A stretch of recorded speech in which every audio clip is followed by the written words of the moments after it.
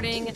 I'm super fun for this episode because it's kind of our Halloween episode. It is kind of our Halloween episode. Now, last time we hit Halloween, we were a little bit spookier. Yes. But this time, we're all requests. So we picked the two, like, fun, spooky-ish characters. Yes. I wanted to go for more of, like, I don't know, like a campy feel for Halloween this year. I love a campy Halloween. Me too. And this also happens to be our 100th episode, our 100th actual episode. Yeah, not like 100 in terms of like interviews and stuff like that. Right. We're well over 100 if we hit those. But this is like our 99 or no, 200th episode, 200 women. So we're at 199 and 200 right now. That's insane. These two women have made the cut and came in under 200. Wow. And you requested them, people, so congratulations. You really did. We picked some like familial requests though this time. Yours is my little sister. Yes. And mine is your friend Maura. Yes. From college. So I don't know. That wasn't on purpose. It just happened. So are you ready to do this? I'm so ready. This cocktail looks delicious. I can't wait to talk about these women because what we're about to do, this Halloween special, is for a podcast called Her Story On the Rocks with Katie and Allie. This is a spooky podcast where we talk about famous women in history. And we talk about good women and bad women and fictional women and non-fictional women from all times and places because women have nuance. Mm-hmm. And we're not normally spooky. That's just this week. But to let you know, just to give you a heads up, if you're new to the show and you're like, why am I halfway through this episode and these women are slurring their words? It's because we're drinking the entire time. We are seriously, literally drinking hard liquor. Nonstop. Sometimes wine, sometimes beer, nonstop. Don't take a break. And we give you the cocktail recipes to go with us so you can drink too. Absolutely. Unless you're driving, in which case don't drink. Definitely don't do that. We have a new patron this week, We Sarah. do. Thanks, Sarah. Sarah. You should be Welcome. getting stickers in the mail soon. Mm-hmm. And we got some new reviews this week. So thank you guys for that. That's such Thank a free you. way to help us and we love it. Yes. Go give us a Halloween review if you haven't yet. Please, a spooky Halloween review. So while you're busy writing your review, you're doing that so you can't look up the women because you're so focused on just writing an ode to Her Story on the Rocks on the Apple iTunes thing. So when we're telling you these stories, we want you to have a glorious mental picture in your head. So we are going to describe what these women look like. We are going to get a little physical. Allie, who are you doing and what does she look like? So I am doing Pamela Coleman Smith this evening. And everybody knows what she looks like. You can look up a picture of her very easily, but nobody knows what her race is.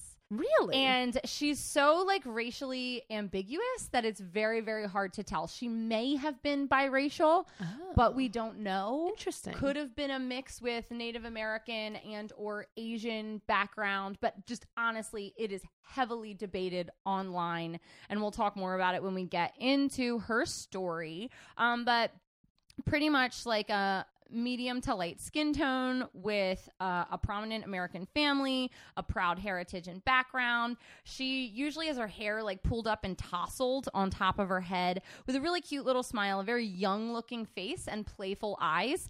And she's usually in a lot of jewelry and like heavily ruffled clothes that are almost costumey. Mm-hmm. And then in the most famous picture of her, and the one that I love the most, she has her arms like folded in front of her like an I Dream of Jeannie style and looks just very mystic and playful.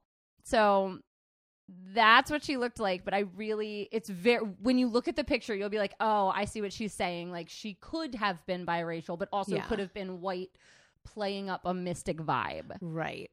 So interesting. What does your lady look like? We all know this one. We all know. Yay. I'm doing Lucille Ball, and Lucille Ball was once described by my very own aunt who climbed atop the wall of Lucille Ball's backyard like a lunatic. Yes. She totally invaded her privacy and saw her son bathing in her backyard. And she said, that woman is the most beautiful woman I have ever seen in real life. She is stunning. Is just when she was just laying in her backyard. So she wasn't even like doing it up for anybody. So shout out to my Aunt Di for being a lunatic. But Lucille Ball is most famous as a redhead, even though she was actually born with brown hair. She dyed her hair blonde for a bit, and then we'll talk about the switch to red, but she's most known as having big, curly, red hair. She has pale skin, these like blue, sometimes violet eyes that have incredible eyelashes that just seem to extend almost to her forehead. She has usually like a big, bright red lip, and she's gorgeous and stunning, but she can just mold her face into the funniest poses and expressions. And I also didn't know this until I did this research. She would write expressions into her script. Oh. She had specific names for the different faces she would do, and she wrote it down in her script. She's like, okay, do the foxy face, do the pinched face, do this, do that. Like she stage directions, but for her very own face, because she also knew it very well. Right.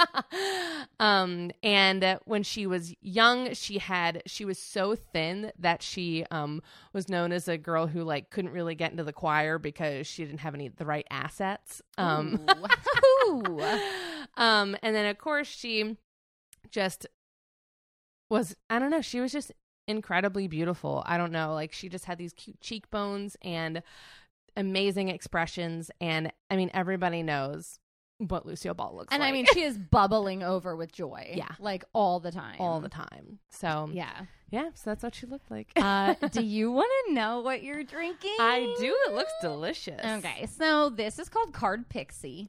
Ooh. And it is, so you fill a tumbler glass halfway with white wine. I use Chardonnay. And then you top the rest almost to the top with pineapple juice. And then you put in about 3/4 of a shot of Goldschlager, and then chunks of pineapple and a strawberry. All right. Yeah. Well, Cheers. I personally fucking love it. It's really, I was going for the colors. She's a very vibrant artist, my girl. So like I really wanted the colors to pop, the yellow and the red. And there's no pineapple juice in it? No, there's pineapple juice in it. Oh, okay. Gotcha. I thought there were just pineapple chunks. But yeah, I feel like it's just like nice, boozy, cinnamony pineapple. Right. Like, I feel like this is like a baked pineapple cake with cinnamon on top. It does. It tastes like a dessert, and I like it. So if you haven't, have you ever seen a picture of her? Mm-mm. So this is what she looks like.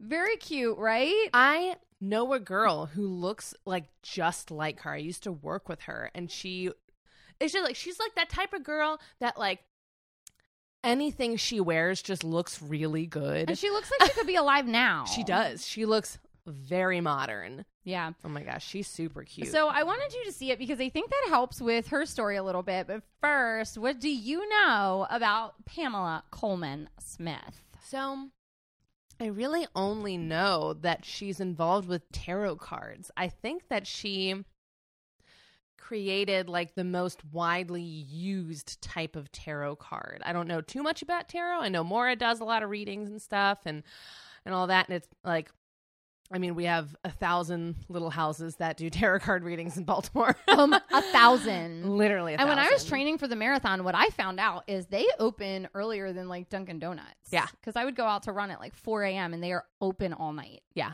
Tarot They're places. crazy. They are. So that's all I know is that she's involved with the tarot deck that we use today somehow. Yes. And she's kind of mystic and spooky. She is. She is. And I really enjoyed her story. I am woefully undereducated in tarot. So if I misspeak and you're really into Pamela Coleman Smith, please tell me. I'm totally fine correcting myself on air. I mean, it's not our fault. We grew up being told that if we even touched a tarot card, we would burn in hell for and eternity. Like no palm and we would reading. get I definitely thought that I'd be like possessed. Like I was By told that with Satan? like Ouija boards. Like they're like, if you even touch a Ouija board, you're letting Satan and you'll be possessed. And nothing made me more afraid as a child than the idea of being possessed by a demon. Yeah, it's very scary. Very. It's not a fun thing to tell a child. No, don't do that. there is this incredible, beautiful book out about her life right now called Pamela Coleman Smith, The Untold Story, because she just recently came to light. And it is like 400 pages of like the story of her life plus pictures of all of her artwork. So if this story is really interesting to you, I heavily suggest you buy that. And then I also listened to the podcast Deviant Women and read a whole bunch of online articles. I love their show. I do too. It's a really good show. So Pamela was born in London on February 16th, 1878. She was the only child of an American merchant from Brooklyn. So both her parents are American. So even though she was born in London, both her parents are American. That's so opposite. That's weird. Yeah, it's very opposite. So her dad was Charles Edward Smith, and he was the son of like a mayor in New York. So her dad had like a prominent political family. And then Corinne Coleman was her mom, and she had a really big artist family. Like her grandmother had illustrated like books and published them, and her uncle was an artist. So like she is not like extraordinarily wealthy, but her family is well established and like comes from money, which is why a lot of people argue that she was not of color. But again, we do not know. So she lived in Manchester for the first decade of her life, but then her dad got this job opportunity in Jamaica when she was 10 years old. Whoa. The British were sending like railroad companies over to the West India Improvement Company. This is like the opposite of the windward generation that we talked about last week. And she lived in Jamaica from the time she was 10 until she was 15. So like her middle school and high school years are spent in Jamaica. The Little Smith family, like party of three, they lived in Kingston, and they traveled back and forth from Kingston to London to New York, like all through her childhood. And to give you an idea of her life, she had done 20 transatlantic she had done 23 transatlantic journeys by the time she was 20 years old. Oh my God. So more than one a year of her life going back and forth and back and forth and back and forth. God, I thought driving to Delaware was rough once a year when I was a kid. Yeah, seriously. She was going everywhere. By the time 3 hours in the car back then really felt awful. Yeah. It did. Wait, you said transatlantic? Yeah, I know. So that'd be on a boat, right? Yeah, I know. I was saying for us.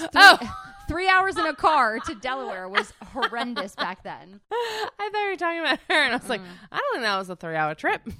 It was not a 3-hour tour. Okay.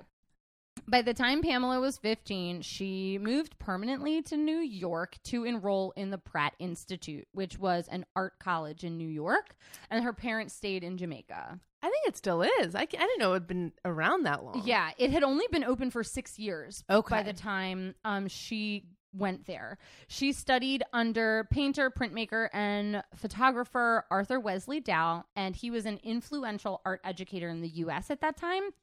She was a very good artist as a youngster. You know, she's in her teen years, and she was influenced by symbols and romanticism, and people at the school considered her really talented and original, but she wanted to do things her own way and definitely acted above it all. Like, she's just kind of like above education. So she would go back and forth visiting her family in Jamaica, and she would sell in Jamaica posters that she made in school in New York. She would bring them back and sell them.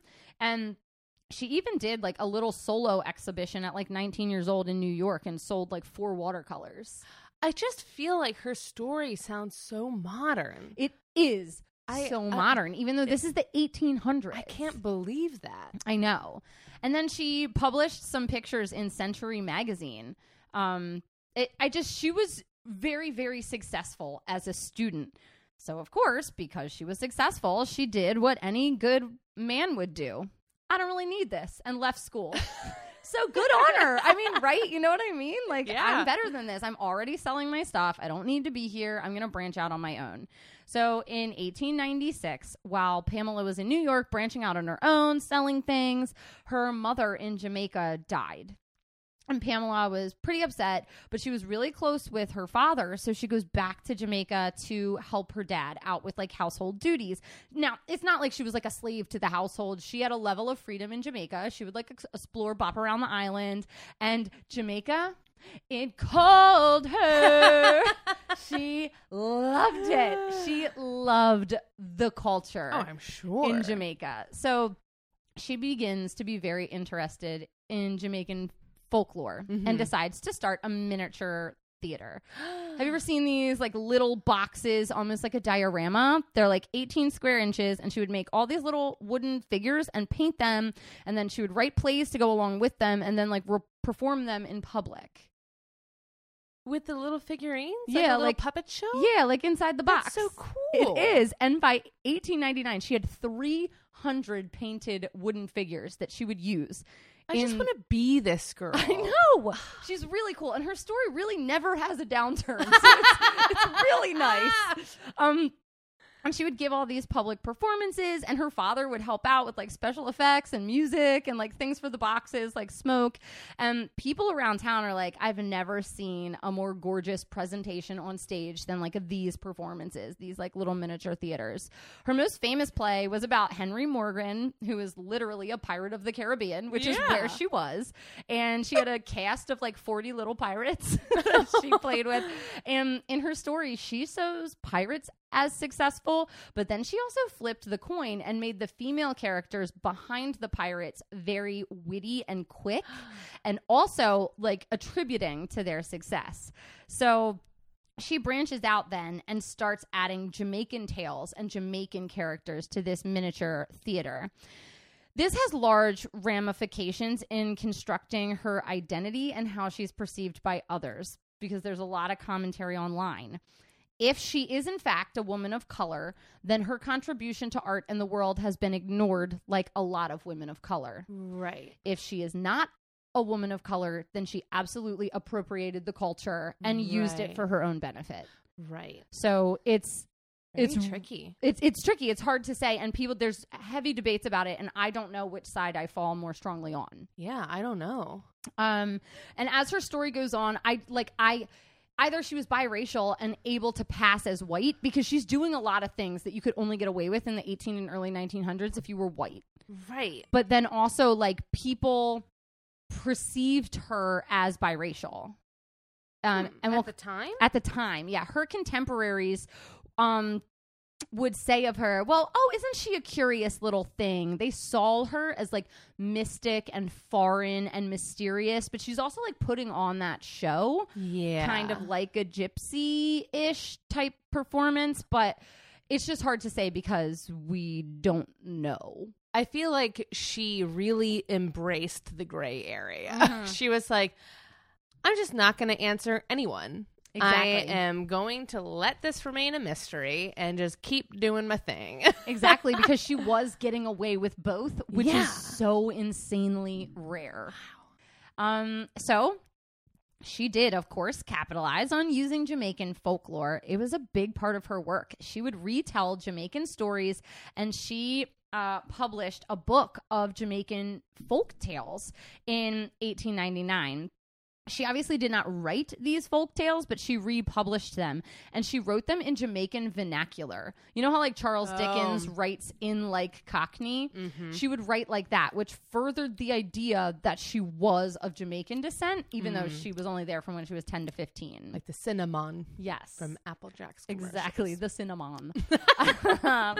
And her spin on these tales took, like, again, heavily male characters. Like there was this big bad guy who was like a trickster, and she would play with their gender identity, and instead of being like this big patriarchal tiger, she turned him into a gender inconspicuous spider, and like would be like, okay, instead of this guy being definitely a male, we're gonna like play with that a little bit. Ooh. And make it androgynous. I love that. Yeah. So then her dad dies, leaving her at the age of 21 an orphan. Both her parents are gone. But she now has the freedom to kind of totally leave Jamaica altogether and bounce around the world. So she returns to England that year and continues to work as an illustrator, branching out into like the theater design in England. So she's in London, and she gets taken under the wing of this theater group, and they give her the name Pixie. The people in her group include, and these are some pretty famous people, Ellen Terry, Henry Irving, Bram Stoker, W.B. Yeats, and Jack Yeats. Oh my God. And she just travels around with like these people, helping them with costume and stage design. Wow. Yeah. Like really famous people, and even illustrates a book for Bram Stoker at one point. Now, she didn't illustrate Dracula, but she illustrated a book that he wrote. That's pretty cool. It is cool. So that lends to the spookiness. So happy Halloween. Happy Halloween. The Monster Mash. So she is starting to play also with her own notions of femininity. She's dressing in loose-fitting clothing and sometimes pants. She starts diving, now that she's in England, deep into Irish folklore. So let me get to this other island and look at their folklore. And she's also playing with Victorian standards at the time. She publishes 2 of her own books that she illustrates called Widdicombe Fair and Fair Vanity. And in both of those, she has the women in the story very bold and like staring at men at like dances, and like is definitely playing with the way that you see women in public. So while she's in London in 1901, she buys a flat and holds weekly salons at this flat for artists and authors and actors and like other people involved in the art. And she has this really, like I said, curious artistic circle, and she just attracted artists from all over. She was like Bohemian London at this time. So she also, at these salons and out in public, starts performing her Jamaican stories in England, and people start to get really, really interested. And the guy who wrote Peter Pan went to see her perform these, like in her little like 18-inch box thing, and he was like, that's the most beautiful way a story's ever been told that I've ever seen. Like, I love it.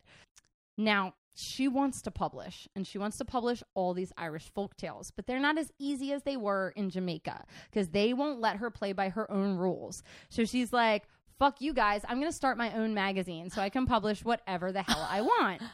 So W.B. Yeats helps her to start this little magazine called The Broad Sheaf, which she has for 1 year, and it has like poetry and illustrations and Irish folklore. And then she decides, I want to publish one without him, so she starts another magazine called The Green Sheaf, and it has stories and art and nonfiction, and it's a lot of her friends' work, and then she's also republishing dead artists.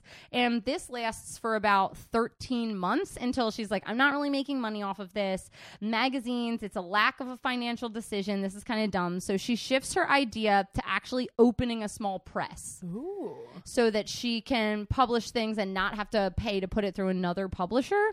So she opens the Green Sheaf Press in 1904, and she publishes a variety of novels, poems, fairy tales, and folk tales, mostly by female writers. That was important to her. This is all with the help of W.B. Yeats. And the theme of all of her stuff was dreams and supernaturalness as she gets more and more into the Irish Celtic world. So, as it turns out, they were Swedenborgians. Have you ever heard of that? It sounds familiar. It's like a branch of Christianity that is way more open-minded and almost agnostic. Oh, never mind. I have not heard of that at all. Oh, okay. I think I was thinking of Borgin and Bots or whatever that thing is from Harry Potter. Yes. Yeah. So Swedenborganism is kind of like this mystical, spiritual... Oh, like Sweden, the country. Yes. And then Borganism. Borganism, yeah. Aha. It's like a spiritual thing. And they were open to the Trinity. They were open to God, but they felt like that a God by any name is still God. And it like tracks all of the religions back to like one root source and how they're all super similar. And I think this just is because she traveled so much around the world and like saw how Jamaican religions were and how Irish people were and how British people were. And like, so she was just very open to a lot of these. And the ideas of salvation are very like karma-esque, like you gain salvation by doing good in your life.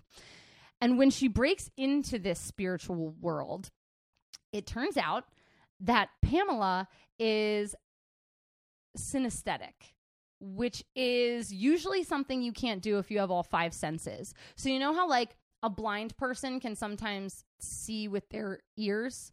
Like they're so good at listening. Yes. Or like or like a deaf person can like feel vibrations through their feet. Yeah. She had all 5 senses, and she could see music. Huh.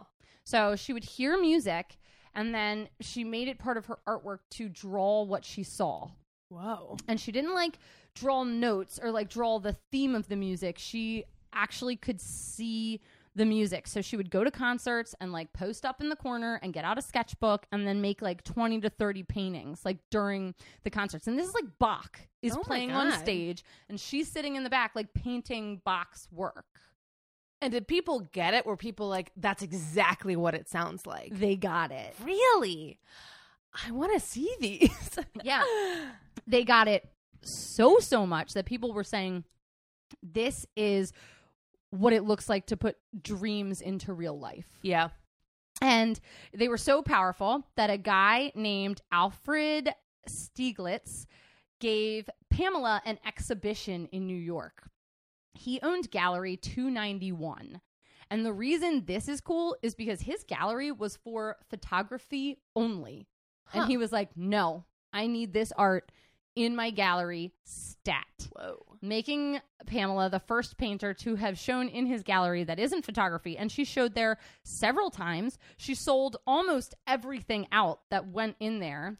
And then she goes on a tour with all of these music pictures to Philly and London and Edinburgh. And she sold almost all of them and becomes relatively well known from it. And most of these pictures are, again, of strong women. That's so cool.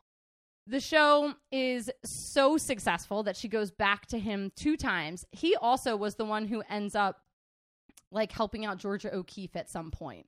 Like, so, you know, it's so funny because when you said gallery was at 291, it sounded really familiar. I think that was the gallery in New York that she had her photos exactly. in. Yeah. So it's they made sure to pair those two together in the article. And now a lot of her leftover work is put in a lot of Pamela Coleman Smith's leftover work is in a Georgia O'Keeffe like display. Very interesting. With her stuff. So, all right. Through Alfred and W.B. Yeats, she becomes involved with the Hermetic Order of the Golden Dawn, which is kind of like a culty... I was going to say, it sounds like a cult. Culty mystic group. And it's like a secret society devoted to studying the practice of metaphysics and paranormal activities. And it's kind of like a magical order. But that's where she meets Arthur Edward Waite. And if you're a tarot person, that's the last name you've been waiting for. If you're not, I'll explain in a minute. Okay. So the Golden Dawn, though, has a schism, and they, like, splinter into 2 groups. So her, like, bestie, W.B. Yeats, goes one way, and he's into more of, like, the witchcraft stuff. And her and Alfred Waite go the other way. Theirs is more, like, Judeo-Christian. Like, she's always on the edge of Judeo-Christian worship. Okay. So Waite becomes really good friends with Pamela, and he recognizes like the spiritual world in her. He's like, you can see, you have symbolism, you're a visionary, maybe you're a psychic. So he's like, listen, I've got this idea for this awesome tarot deck. Like, will you collab with me and we'll like totally make this happen? And it does, as you said earlier, end up becoming the most famous tarot deck of all time, the tarot deck that all other tarot decks are based off of, and it's now the traditional one that's sold in stores. So tarot cards were traditionally Italian playing cards. There was no mystic properties. They would have like the cups and the swords and like, you know, the major arcana and the minor arcana or whatever. They would have all that stuff, but they eventually like got these like mystic properties to them, and they began to have different artwork on them, and they would transform. People did used to paint the major arcana, which we would call like the face cards. Okay. Like the queen, the magician, the empress, the fool, those things. Nobody ever illustrated the minor arcana, which are like the suits and the numbers. They would just have a suit and a number, just like our cards do today. Right. She illustrated all 78 cards. Oh, shit. All of them. And they are really stunning. And you can see Jamaican influences, Christian influences, Irish influences, like all the things are like poured together on this one card. And then they also involved this other layer of alchemy with fire and water and earth. Like they all have an element assigned to them as well. Now, Waite retroactively says he had a plan laid out and he gave her a lot of the ideas. And we do think that's true of the major arcana. But the minor arcana are mostly her. We do know that the British Library had a famous tarot deck on display when she was making these, and she did go see it. But it's her art. These 78 cards are all her art. And when she was a kid, she was really into King Arthur, and her dad like took her to the castle where King Arthur was born, and she was really interested in the search for the Holy Grail and stuff like that. So she begins to paint her friends into these cards. Ooh. So all of these like major cards are based off of people she knows, and a lot of the cards are her London suffragette friends who are fighting for the right for women to vote. And people believe that she was drawing the search for the Holy Grail as equal to women getting the right to vote. Like the Holy Grail for women is the right to vote. Like they are one and the same. In our famous tarot cards. That's so cool. The ones that we all use. So it's really cool. And all the male figures, again, are androgynous. They have curly hair. They have like red lips. So there's like some special features to them that make you look at it and go, that doesn't really look like a male or a female. Like I don't know what this character is. Yeah. So, the result is the Rider-Waite deck. Her name is not involved at all. Rider is the guy that published it, and Waite is the guy, Arthur Waite. It was his idea. So up until the 70s, everybody called this deck the Rider-Waite Tarot deck, dropping her name completely. And this deck, like we said, became the most popular of all time and influenced all subsequent decks. She got paid almost nothing, had no royalties coming in from this. Now, in 1970, the cards were bought by U.S. Game Systems, and they call it the RWS deck, the Rider-Waite-Smith deck, including her last name, and they publish a bio of her in each of the card decks. That's awesome. So it goes in there, and then people started realizing they wanted to know more about her, and now there's a lot of books. But this is like one of the most significant contributions to tarot art and to just female art in general from this time period, from a woman and then possibly a woman of color. And we just knew nothing about her. Yeah. It's insane. So other than her early success with Alfred's Studio in New York and the tarot deck, she didn't really have much other success. Her biggest supporter was actually the actor who played Sherlock Holmes in America, William Gillette. Weird. And he like has all her artwork is still on display like in his castle, like from when he bought it. Whoa. Yeah. With London as her home, Pamela decided after this deck was done that she was going to really dive headfirst into women's suffrage. So she joined the women's suffrage movement and was tasked with illustrating the propaganda posters and signs for the suffragettes. Cool. So those posters that it like looks like a thin figure and like she's like holding up like a lamp. It almost looks like a tarot card. That London suffragette poster. She made that poster. That's so cool. And then World War I hits and she donated her art and poster design to like Polish relief funds, and then she made a whole bunch of her little wooden figures for the Red Cross, like to donate as toys for kids. And in 1911, she converted to Catholicism. She was kind of done with the mystic stuff, which, there's a lot of ritual in Catholicness, so I think it was right up her alley. Yeah. But at the end of World War I, she got this big inheritance from her uncle that enabled her to lease this house in Cornwall. And for income, she established a vacation home right next door to her for Catholic priests, and they would, like, hang out there, like, during the summer. So after several years, I know. I'm just imagining, like... these priests all in this. I know it's not like a pool house, but it's like, weird, right? But like a little vacation home that has a pool, and they're doing like baptism bombs and whatever, like with like instead of cannonballs, like the girl who was like a mystic and like made the tarot deck. Can you like pairing Catholicism with the tarot deck is so funny to me. Yeah, and they had no idea. I'm like, they so much appreciated it. They're like, of course we'll take this summer home. But public taste really changed after World War I. How after wars people just change the way they look at art. And she really found it hard to find work. And she kept publishing her entire life, but she just wasn't making enough money. Now, that sounds sad, but the last 20 years of her life are like my favorite thing. So another element of her identity that we don't know about is her life companion, Nora Lake. They lived together for the last 20 years of their life. Now, she never married. She never had children. She had no heterosexual relationships or interest in heterosexual love at all. Nora had been married earlier, but her husband had died.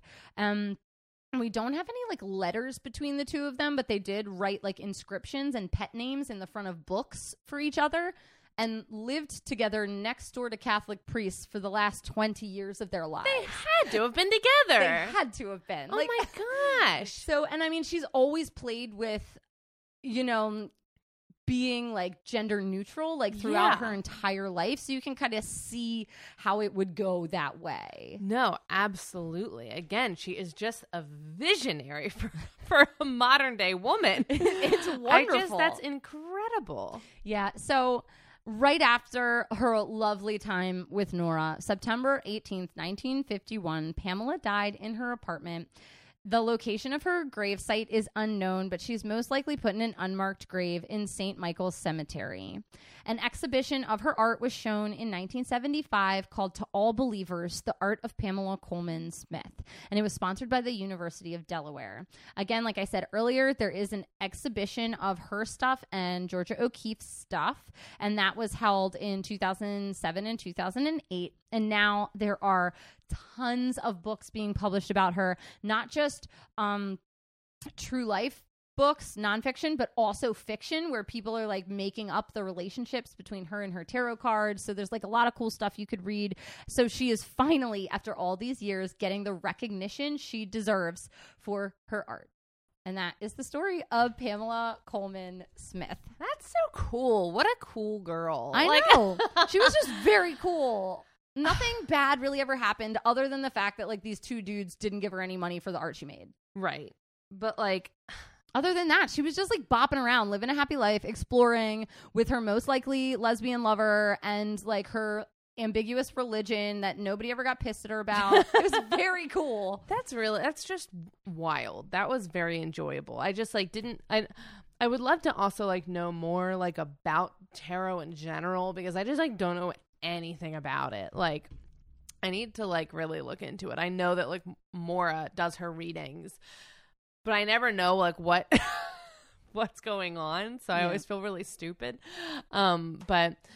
But yeah, that's so fascinating because I love the artwork that's on the card. So now I know where it came from. You do. And I hope like everybody just felt like, and I know this is like a Halloween episode and like tarot is supposed to be like spooky and mystic, but it's just really a nice story. Yeah. This is not like a Lizzie Borden type of spooky. No. This is like a happy type of spooky. So I thought it was really cool. And Maura, thank you so much for the request, because it really was a treat to look at this artwork and like learn about her life, because she really did seem like a fun person. Yeah. All right. Let's get another couple drinks and we will take a deep dive into Lucille Ball. Whoa.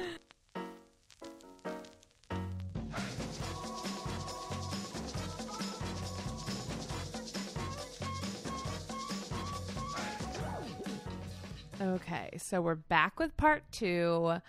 We have just a nice little cocktail, a little refreshing beat. Yeah, I think this is going to be fun. I really am excited to learn about Lucille Ball. I know like very limited things about her. This has been a real, most part, no drama evening. Yeah, no. We've had all the supplies for our cocktail. Everything's been quick. Yep. The kids aren't being too terrible. No, they're not being too crazy. This is going to be a very drama-filled story. Okay, good. So get ready for it. I will get ready for it. But first, what am I drinking on this Halloween episode? Okay, so this is called Tango Red. It's more pink than red, but that's okay. It is 1.5 ounces of vanilla vodka, 1 ounce of triple sec, and then you do 1/2 ounce of raspberry simple syrup, and then you top the whole thing off with just a splash of club soda. So cheers. Cheers. The raspberry's delicious. You can definitely taste it. Yeah, it's just a very simple, refreshing drink. Sometimes that's all you need. Yeah. Besides love. Yeah. You know. But yeah. So what do you know about Lucille Ball? So I know Lucille Ball is like the first woman of comedy. Mm-hmm. I know that she was on the iconic show I Love Lucy. Mm-hmm. where they had separate beds and they said pregnant on TV for the first time. Well, they wanted to, but they couldn't. Oh, right. Okay, they could not say pregnant on TV for the first time. I don't know a lot about her personal life.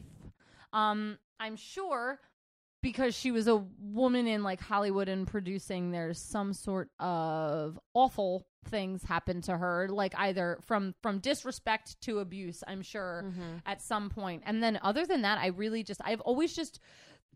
I think I tie all the old Hollywood stories together. Yeah.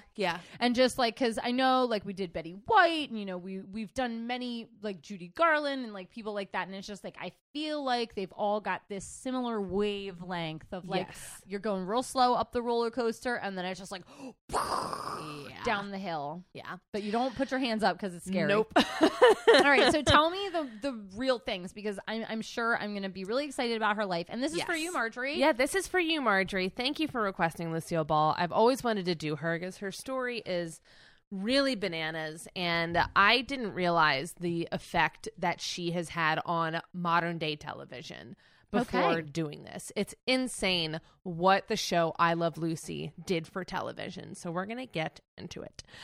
I got most of this from the History Chicks because they did 2 like really in-depth episodes about her. And then I watched a couple YouTube videos. I read the Wikipedia page and stuff like that online. Like there's everything and anything on Lucille Ball. There's, so Lucille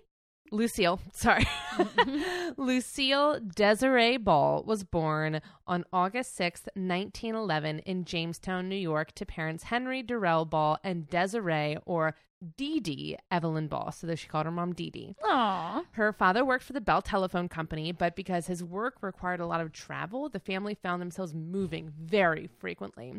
In just a few years, they moved from New York to Montana to Detroit to New Jersey. But when Lucy is 3 years old, her father dies of typhoid fever, leaving her and her pregnant mother all alone. Typhoid fever. Oh, man. When Lucy heard the news, it just so happened to be a day when a bird flew into the house, wreaking havoc, knocking things over. And it just, in Lucy's mind, it was like the worst day of her life. And Lucy wouldn't connect it for years, but her whole life, she had a debilitating fear of birds, which eventually later on, she was like, oh my gosh, it's because a bird got into the house the day I learned that my father died. Like she couldn't even see like a statue of a bird. She would flip out. She's like Alfred Hitchcock, scared of birds. Absolutely. Wow. So back to New York they went, the little family, to live with her maternal grandparents and her aunt, who I think also like had a daughter. So it's like 3 generations living in this place called Lake Chautauqua, or Chautauqua.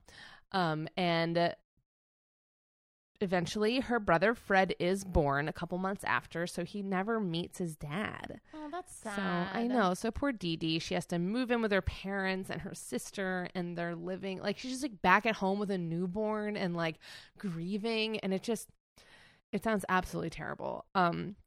But Lake Chautauqua, it's kind of a beach vacation town. It has amusement rides, summer crowds. It just sounded like really fun.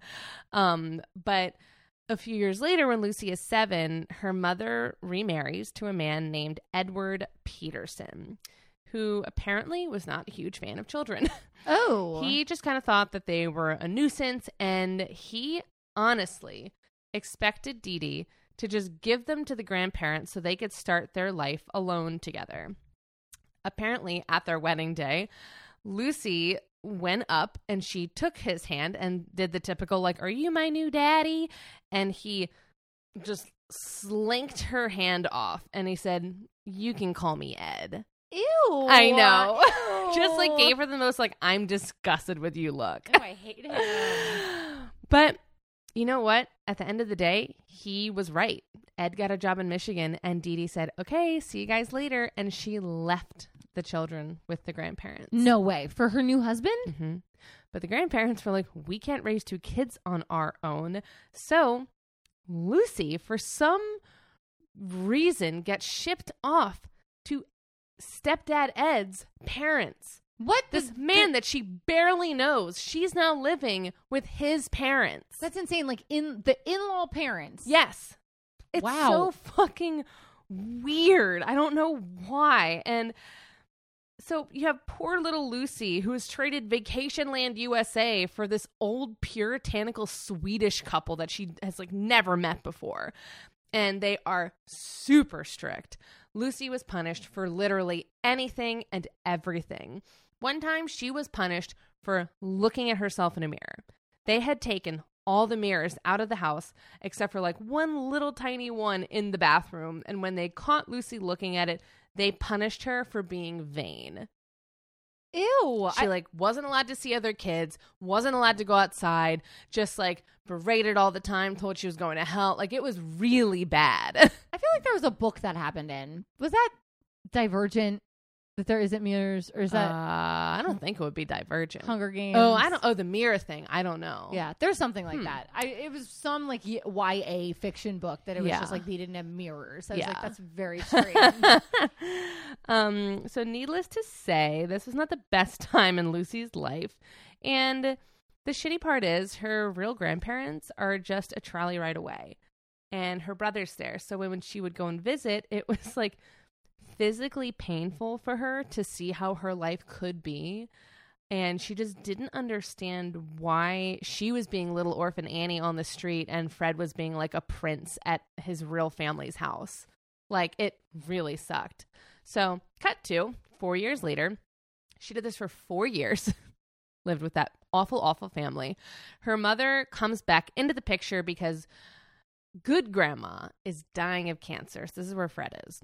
Lucy is sad because her grandmother's dying, but she's like, fuck yeah, I'm back in the big house in the good neighborhood. Thank God I'm here. She's finally kind of like gone back home.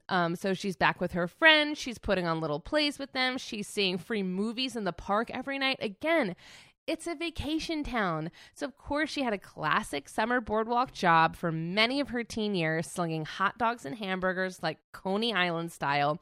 And because she's fucking Lucille Ball, she was like kind of famous on the boardwalk for how good she was at selling hot dogs on the, like out front of this place. Very cute. Of course she would. I mean, I could totally see her. I would buy a hot dog from her. Oh, I absolutely and I'm not a hot dog fan. Would.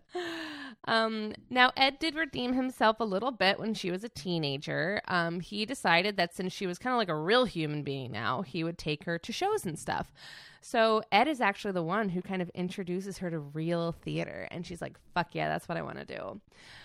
And this, mixed with a really deep desire for attention, led her into seeking a life of show business, which then led Lucille just threatening at least once a week to pack her bags and run away to New York City when she would get into a fight with her mom. And her mom was like, okay, have fun. I'm running away. Whatever.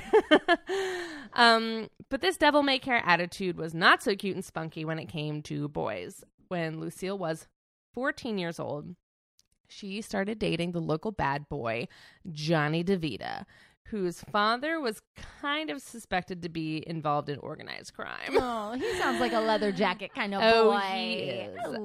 Let's just say his father was a tomato salesman with a Cadillac. And when I say bad boy, what I really should say is bad man, because Johnny DeVita is 21 years old when he starts dating 14-year-old Lucille. That's inappropriate. Disgusting. That's inappropriate. Disgusting.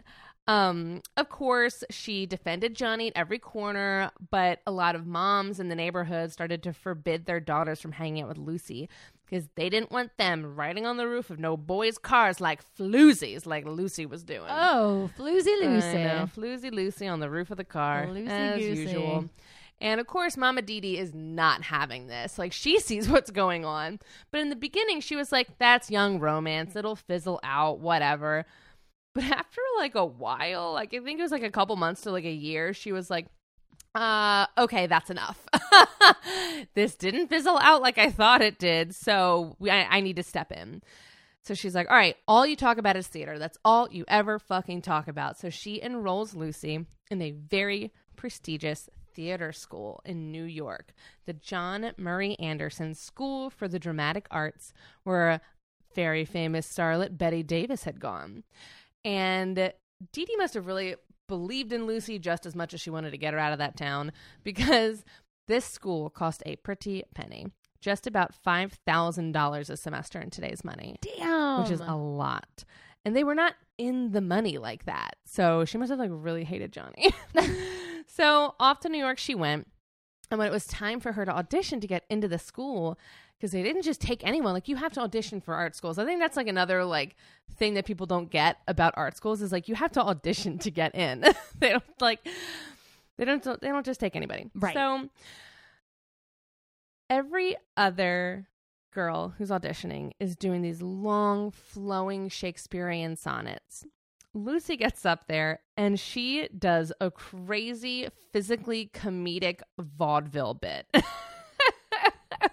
Of course she does. Of course she does. And the people at the school loved it. They're like, oh my gosh, this girl is a breath of fresh air. I love it. We like never see anyone do anything like that. So like this girl obviously has talent. But unfortunately, things fell apart very quickly here. Once Lucy got into the classes, she got really shy and she totally shut down. Imposter syndrome? I think so. I think she was like, I don't fucking belong here. What am I doing? Right. And the headmaster of the school even called Dee Dee and was like, look, I don't want to be an asshole, but you're wasting your money. This girl is nothing. And he said, I'll just give you your money back. Just take her back. Oh, my God. I know. What an ass. Wow. So she did finish out the year, but she said, all I ever learned in that place was how to be frightened. So she goes home from the summer, and sad little 16-year-old Lucy is back home. And then things get worse when a weird tragedy strikes her family. So the story goes that some kids were playing outside with a gun on Lucy's grandfather's property. Do not give children guns. I don't know why that ever has to be said. And one of them accidentally shoots another kid in the neck. The kid is paralyzed for a while, but eventually he dies. And Lucy's grandfather, even though he was like so far away, not involved, he's charged with negligence because a child was shot and like ultimately killed on your property. Like, so he goes to jail for a little bit actually, but really the big brunt of the pain here is that they need money to settle this court case. So they take everything that the family has. Oh my God. They take the house, they take the land, they take their furniture. And again, you have 3 generations living in this house. So like everybody's fucked. And it is heartbreaking because then they all also have to split up because they can't find another big farmhouse for all of them. So everybody just goes into these tiny little apartments, and it really sucked. And Lucy was like, okay, I can't let this be my life. I really need to buckle down and try and make it in showbiz. So she basically drops out of school and starts auditioning like crazy in New York. She gets a few small roles, but she can't really be a chorus girl because, like I said in the physical, she has a very different body type than the other girls that were in the chorus lines. Like the showgirls would actually kind of make fun of her because like you're skinny and gangly and you don't have any boobs and you don't have a butt, and like she's just like this beanpole. Like she's not like the right proportions. Yeah, like okay. Women in these chorus lines and stuff back then were kind of expected to have more of like a Marilyn Monroe, like voluptuous type of body. Very busty. Yeah. And she just didn't have that. And this leads to her not getting booked very often. So for about a year, she's just living on scraps from people's tables. Like she'll go into a restaurant and like take like the food off of people's table that they haven't eaten, like half a donut, like, you know, a bit of a burger. And she basically lives off of popcorn and ketchup soup and shit like that. I mean, she's like really struggling. And then this leads to her doing some unfortunate like topless photo shoots that she didn't really want to do with some shady guys. But she finally gets a decent job as a showroom model for this incredible fashion designer, Hattie Carnegie. And she actually got the job because she resembled a movie star client of Hattie's. But Hattie said, you've got to dye your hair bleach blonde so I can really see what it's going to look like on my client, because the movie star had blonde hair like most of them did back then. So, well, gentlemen prefer that. Mm-hmm. So she did this for about a year, and she said she learned a lot. She goes, Hattie taught me how to slouch properly in a $1,000 hand-sewn sequin dress and how to wear a $40,000 sable coat as casually as a rabbit. But after passing out in a $40,000 garment one day, Lucy discovered that she had rheumatic fever, and she had to just quit everything and go home for a couple years. Like, she was really, really sick. So she takes a break, but she made do at home. She's back on her feet. She gets a ton of part-time jobs. She was an elevator girl, a soda jerk. She sold makeup. And of course she was selling hot dogs on the boardwalk again. Like, she was just always working. I don't even understand like what her sickness is. I don't know, because like someone was like, I read somewhere that it was rheumatoid arthritis, but then like I don't think arthritis just like comes for a little bit and then goes away forever. No. Yeah, that's weird. To just like to go home and to need rest, but then be working constantly anyway. It's very strange. I don't know. So then she starts to get involved with some local theater projects, and then it's just like a real roller coaster. She gets incredible reviews in these little plays in like, you know, the outskirts of New York. And that leads to her getting a part in a real play back in New York, like Manhattan. And then she starts going by the stage name Diane Belmont and telling people that she's from Montana because it sounds more exotic. She gets her job back at Hattie's. She's booking a ton of modeling gigs. She becomes the Chesterfield cigarette girl in a series of ads. She's making about $100 a week, which was no chump change back then. No. So right now she's like very early 20s. So she's kind of really starting to like work. And I think, honestly, she kind of needed that time to kind of mature, because when she'd first gotten there, like, first she was in high school and theater school, and then she's like 17, 18, like being this model, you know. I think it was just too much. I think she needed that break back home. But she starts making enough money for her family to come and live with her in Manhattan. And let me tell you, I think she was feeling pretty good about her life choices, because around this whole time, Johnny DeVito went to jail and his father was shot. So she was like, wow, glad I went to New York. Glad you slid right off of the top of his car and into showbiz. Exactly. My girl. But after her family came to New York, new things were on the horizon, and she gets an opportunity she can't refuse in Hollywood as a Goldwyn girl in the 1933 film Roman Scandals. So these are like those classic giant musical numbers with girls all done up in like crazy golden costumes. Oh, yeah. You know what I'm saying? Yeah. Just like basically a chorus line, but with big musicals. Every movie back then had massive chorus lines. Yeah, it was insane. So she is one of those. And apparently she got the gig because another girl dropped out because her mom wouldn't let her do it.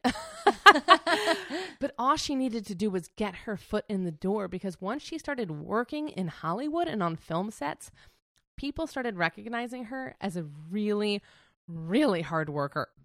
So for a really long time, she was just the reliable girl who got along with everyone and would just do anything on screen. She got a lot of pies thrown in her face, mainly thanks to the Three Stooges. So she actually did a lot of work with them because she was a good physical comedian. Yeah. And so every time they're like, okay, we need like a young, cute cigarette girl to take a pratfall. They're like, all right, get that blonde girl in here. Like, you know, get Lucy. Like, she was just working constantly. She fell a lot. I love a physical comedian, somebody who's good at it. I know. Like Kramer. Yes.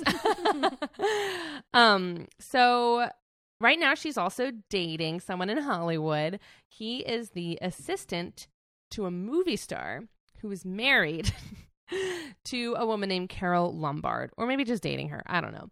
But she was a very well-known comedic actress who, like, when they would go out on their double dates, because, like, this guy's his assistant, he's very close to him, she is like, I see your talent, and she takes her under her wing and is like, okay, bitch, this is who you got to talk to. This is how you got to promote yourself.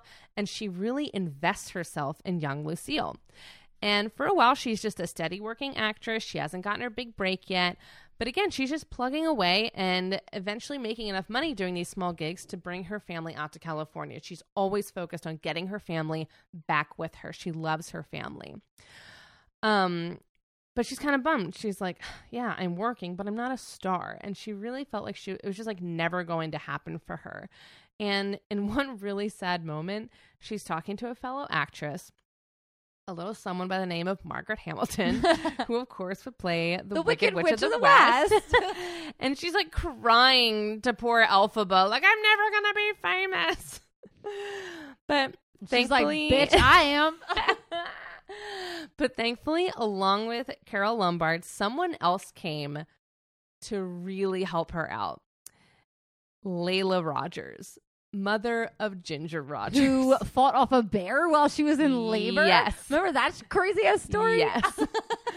Supposedly, the very distant aunt of Lucy. It's never been proven, but Ginger and Lucy would always tell people that they were cousins. Bull crap. I know. There was no never been There proven. was no Ancestry.com back then. Come on. But Leela kind of had this reputation, as we kind of talked about in your episode, of like just like knowing what to do in Hollywood. Like she was like a really wild stage mom, and like she even like had an institute at some point where she would like teach girls how to be starlets. Yeah, and she was like cutting film together. That was like her job. She cut film. Mm-hmm. So what a cool woman. She's very Side cool. awesome women. And so she sees Lucy and she's like, you fucking got it, girl. Let me help you. She starts training her how to walk, how to talk. And then she's like, okay, now we got to get your teeth fixed because those are not movie star teeth. So me too, girl. Me too. So she starts getting her, and she starts getting her parts in local theater productions because she's like, you need to learn how to, really learn your lines, because it's just the pratfall girl. Like, you don't have many lines. She's like, all these are little bit parts. You need to learn how to actually be with a big script and like be there on time, not mess up your lines. Like, you need to get used to this kind of work. You mean what like other starlets were not doing? Yeah. So she ends up getting a part in a movie called Stage Door alongside Dear Ginger, her cousin, I guess. And the movie starred Katharine Hepburn. But this was almost the demise of young Lucy, because while she's doing the movie, she's in the process of getting her teeth fixed. And she had these caps that she would put on her teeth. And there's one day where she's getting her makeup done, and Katharine Hepburn just comes barging in. And Katharine Hepburn is like this huge star. She's very demanding, and apparently very hard to work with. And basically, they throw Lucy out of the room so Katharine can get her makeup done. They won't let her back in. But her teeth are still in the room, and she has a photo shoot to get to. So she's banging on the door. She's like, I need my fucking teeth. Like, just hand them to me. Yeah, just give them to me at least. And they're like, no, go away. Katharine Hepburn's here. So Lucy is so mad. She gets a cup of coffee. She knocks open the door and just throws the cup of coffee inside, expecting to hit the makeup person, and instead just hits Katharine Hepburn right in the face with a cup of coffee. That's the coolest story I've ever heard. What a badass. And Katharine Hepburn tried her darndest to get her blacklisted from Hollywood. But everyone who had worked with Lucy was like, it was a mistake. This girl's a really hard worker. And eventually Katharine Hepburn did admit to being in the wrong. She was like, we should have just given her her fucking teeth. Like, we were kind of being jerks. Good. Katharine Hepburn, get your shit together. Good on you. You're not bigger. You're not better. Okay, so now it's like 1938, 39, and Lucy's taking it up a notch. She's getting tons of roles in B movies, so these are kind of like your Hallmark Channel movies, Lifetime, and she's making about $2,000 a week. Wow. Mm-hmm. She also starts working in radio a lot, doing comedy with Jack Haley, a.k.a. the Tin Man. She is just all over that cast. I brought up Judy Garland at the top. And she is having a lot of success doing this radio comedy hour, and she starts getting a lot of attention. But it was when she was filming a little movie called Too Many Girls, which there are never too many, that her life really changed. So there's a scene in the movie when Lucille and another girl have to do this crazy intense fight scene. And of course, everyone is on a tizzy. They're like, oh my gosh, 2 girls fighting. I guess like all boys want is for like boobs to fall out because they're like, we don't have, like I don't know what they want. I don't know what they want with the girls fighting. I really don't. It's very odd. It's a very strange thing. So anyways, I think it makes them feel powerful, like they're fighting over me. Yes. I don't know. I think they're just waiting for boobs to fall out. Maybe. So everybody's excited. They can't wait to see these girls go at it. So Lucy and the other actress start selling tickets to watch the filming of this scene. Floyd and Mayweather. They end up making a ton of money, and they donate it all to charity. That's so kind. That's so funny. I love it. What a great way to use your femininity. I know. Seriously. So they film the scene, and they do not disappoint. These girls are going at each other like cats on a hot tin roof. I guess. I don't know. It sounded like old Hollywood. And by the end of it, Lucy gets off set. She's sweating. She's exhausted. Her hair falls in her face. She's in a torn up burlesque costume. And she sees the most beautiful man she's ever seen in her entire life, Desiderio Alberto Arnaz. Ricky Ricardo. That's who she sees. So he was also in the movie. He was playing like a football player, a band leader or something. I don't really know. I've heard different things. But basically, this whole movie was an adaptation from a Broadway musical. So he was reprising his role from Broadway. So they never really run into each other. And by the end of that week, Lucy had broken up with her boyfriend. Desi had broken up with his fiance. And literally no one thought this was a good idea. But why? He's adorable. I know. I love him. People were literally taking bets on when they would break up. And the person that won the bet, because he had guessed the longest time, got his money because he had guessed 6 months. That was the longest anyone bet on them. So it was Price is Right rules. Price is Right rules. Okay. Yes. Mm-hmm. And even from the get-go, they fought all the fucking time. Apparently, F. Scott Fitzgerald, who lived in the same building as Lucy. Oh, really? Mm-hmm. He would play a drinking game, and he would just be like, all right, well, if they, fight about this, then I take a shot. And if Lucy wins the fight, I'd take 2 shots. If Desi wins the fight, I'd take 2 shots. I don't think he really needed an excuse to drink, but he liked it. Okay. So he'd play a little drinking game while they were fighting. That's how bad it was. But the problem here is that they made up just as good as they fought, which is a terribly vicious cycle to be a part of. They would... Sounds fun. Oh, my gosh. They were just like the worst. They would ignore each other's phone calls. They would go on dates with other people to actively make each other mad. Like, they'd be like, well, I'm going out with Betty tonight, so don't call me Lucy. And she'd be like, well, I'm going out with Harold tonight, so don't call me Desi. And then they'd, get together later that night and bone. It was unbelievable, this couple. They were just so, nasty to each other. But the thing was, they just had a really intense physical relationship. And also, one of Desi's big strengths was that he was very good at big gestures. Oh. Which made Lucille bite every fucking time. He'd be like, I know I was a dick earlier, but I wrote you this song. And she would melt. So gifts are her love language. Absolutely. But they were really sick of fighting. They're like, I don't want to fight anymore. And Desi was like, all right, well, I think in order to stop fighting, we should probably get married. That's which is not a good... No. I was going to say at the top that I knew they were married, but I wasn't sure that was true, so I didn't want to say it, but I think it was. Yep. So... Okay. I mean, you should probably not use marriage as a solution to a problem. Never. Marriage will make the problem worse. No, it's like guarantee it. Marriage is like a cherry on top of an already good pie. Yeah, or a really bad pie. Oh. Like a rancid cherry on top of a horrible pie. Oh. So, Desi and Lucy eloped in Greenwich, Connecticut on November 30th, 1940.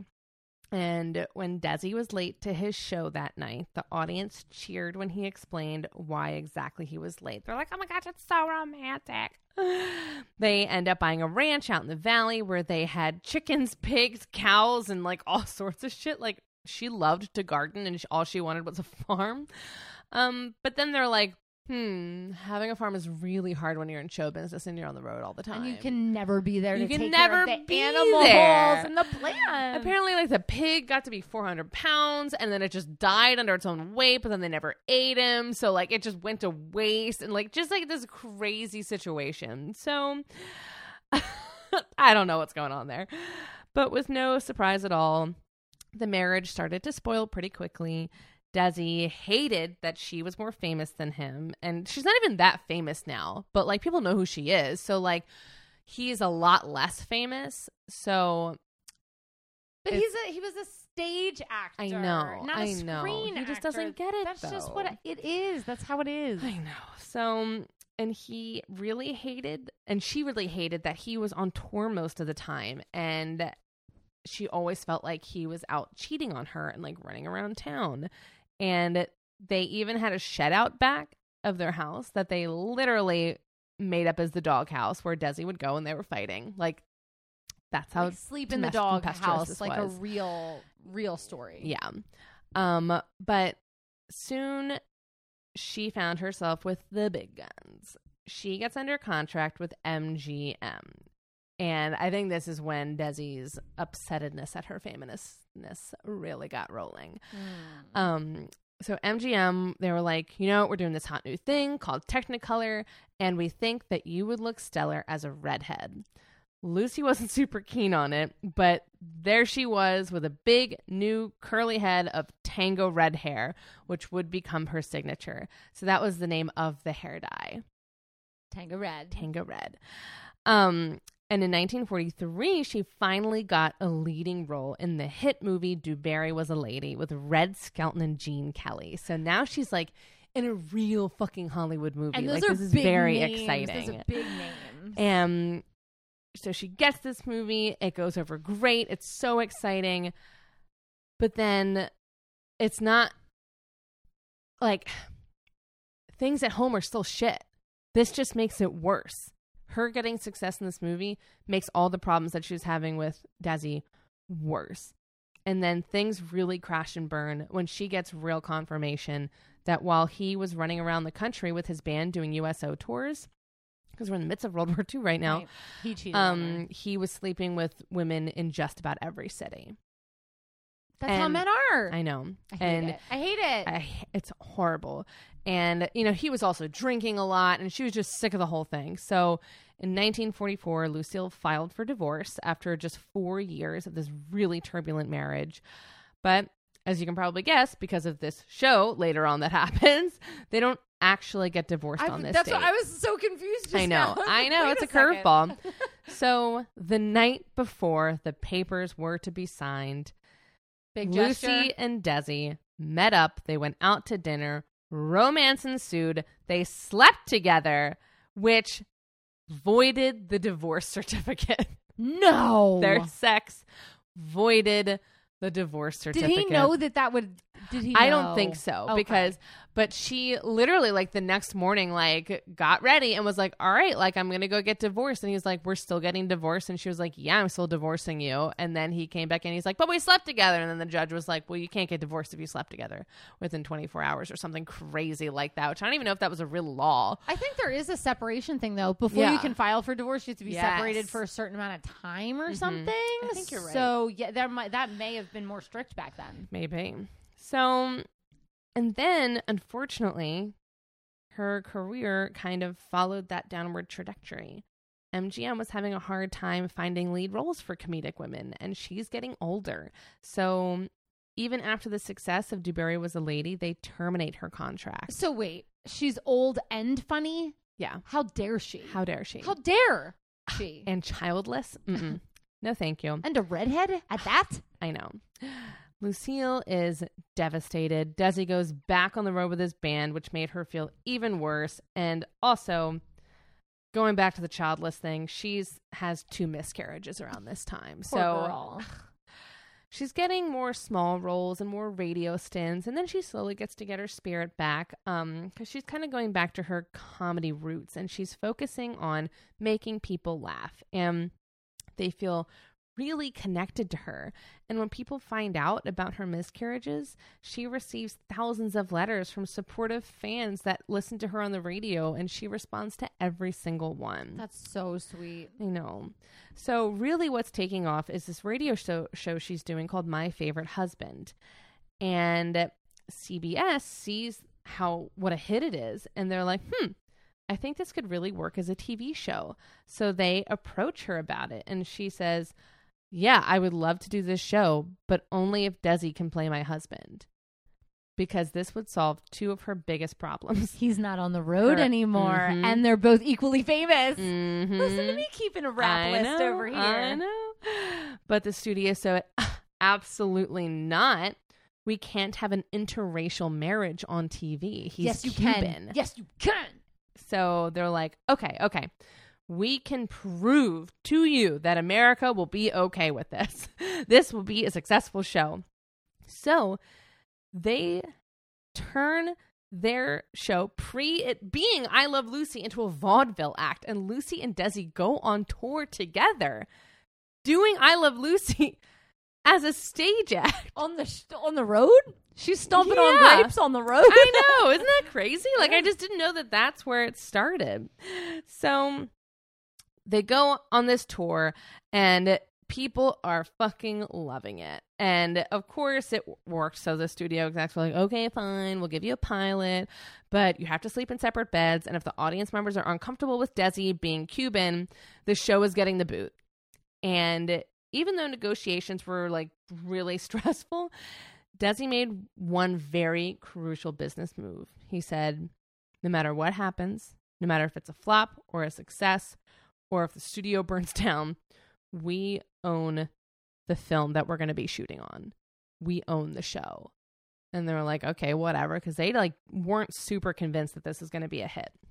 So the other things that were very wisely negotiated were pre-filming the show to be distributed, which was not the norm. So it was normally done, I think it was called like Kinetoscope or something like that. Right, yeah. Where it was a live feed. So like it was always live. So like we talked about that in Betty White. There's Betty White, there's the tap dancer, and you're seeing it while it's happening. But Desi was like, we should film it and then distribute it, and then they can just play it like they would a movie. And people were like, that is genius. And then he says, I also want 3 cameras instead of 1. He wanted this, like him and Lucy both wanted this to be like a very highly produced show. That's how sitcoms are still filmed. I know. 3 cameras. And it's because of I Love Lucy. This show started it all. That's incredible. And it's also why we can have so many reruns. Yeah. It's not like a live. Like they've got the film feed forever. Yeah. And that's because I Love Lucy also created the rerun, which we'll get to in a minute. Stop. But there's another crucial thing going on while they're developing and filming this first season. Lucy was pregnant. And I honestly can't imagine the stress. She's already had a few miscarriages. She's on camera. She's trying to keep her marriage together and get the show off the ground. But on July 21st, 1951, Lucy gave birth to her first child, a daughter named Lucy Desiree Arnaz. And on October 15th, 1951, I Love Lucy premiered on CBS. An episode called Girls Want to Go to a Nightclub, setting up the classic Lucy and Ethel trying to pull one over on Fred and Ricky. So fun. Now, to give you a little dish on the show, we've all heard about the beef between Lucille and Vivian Vance. Apparently, it all started because Lucille wanted the landlady character to be like a lot older, and she thought Vivian was too pretty.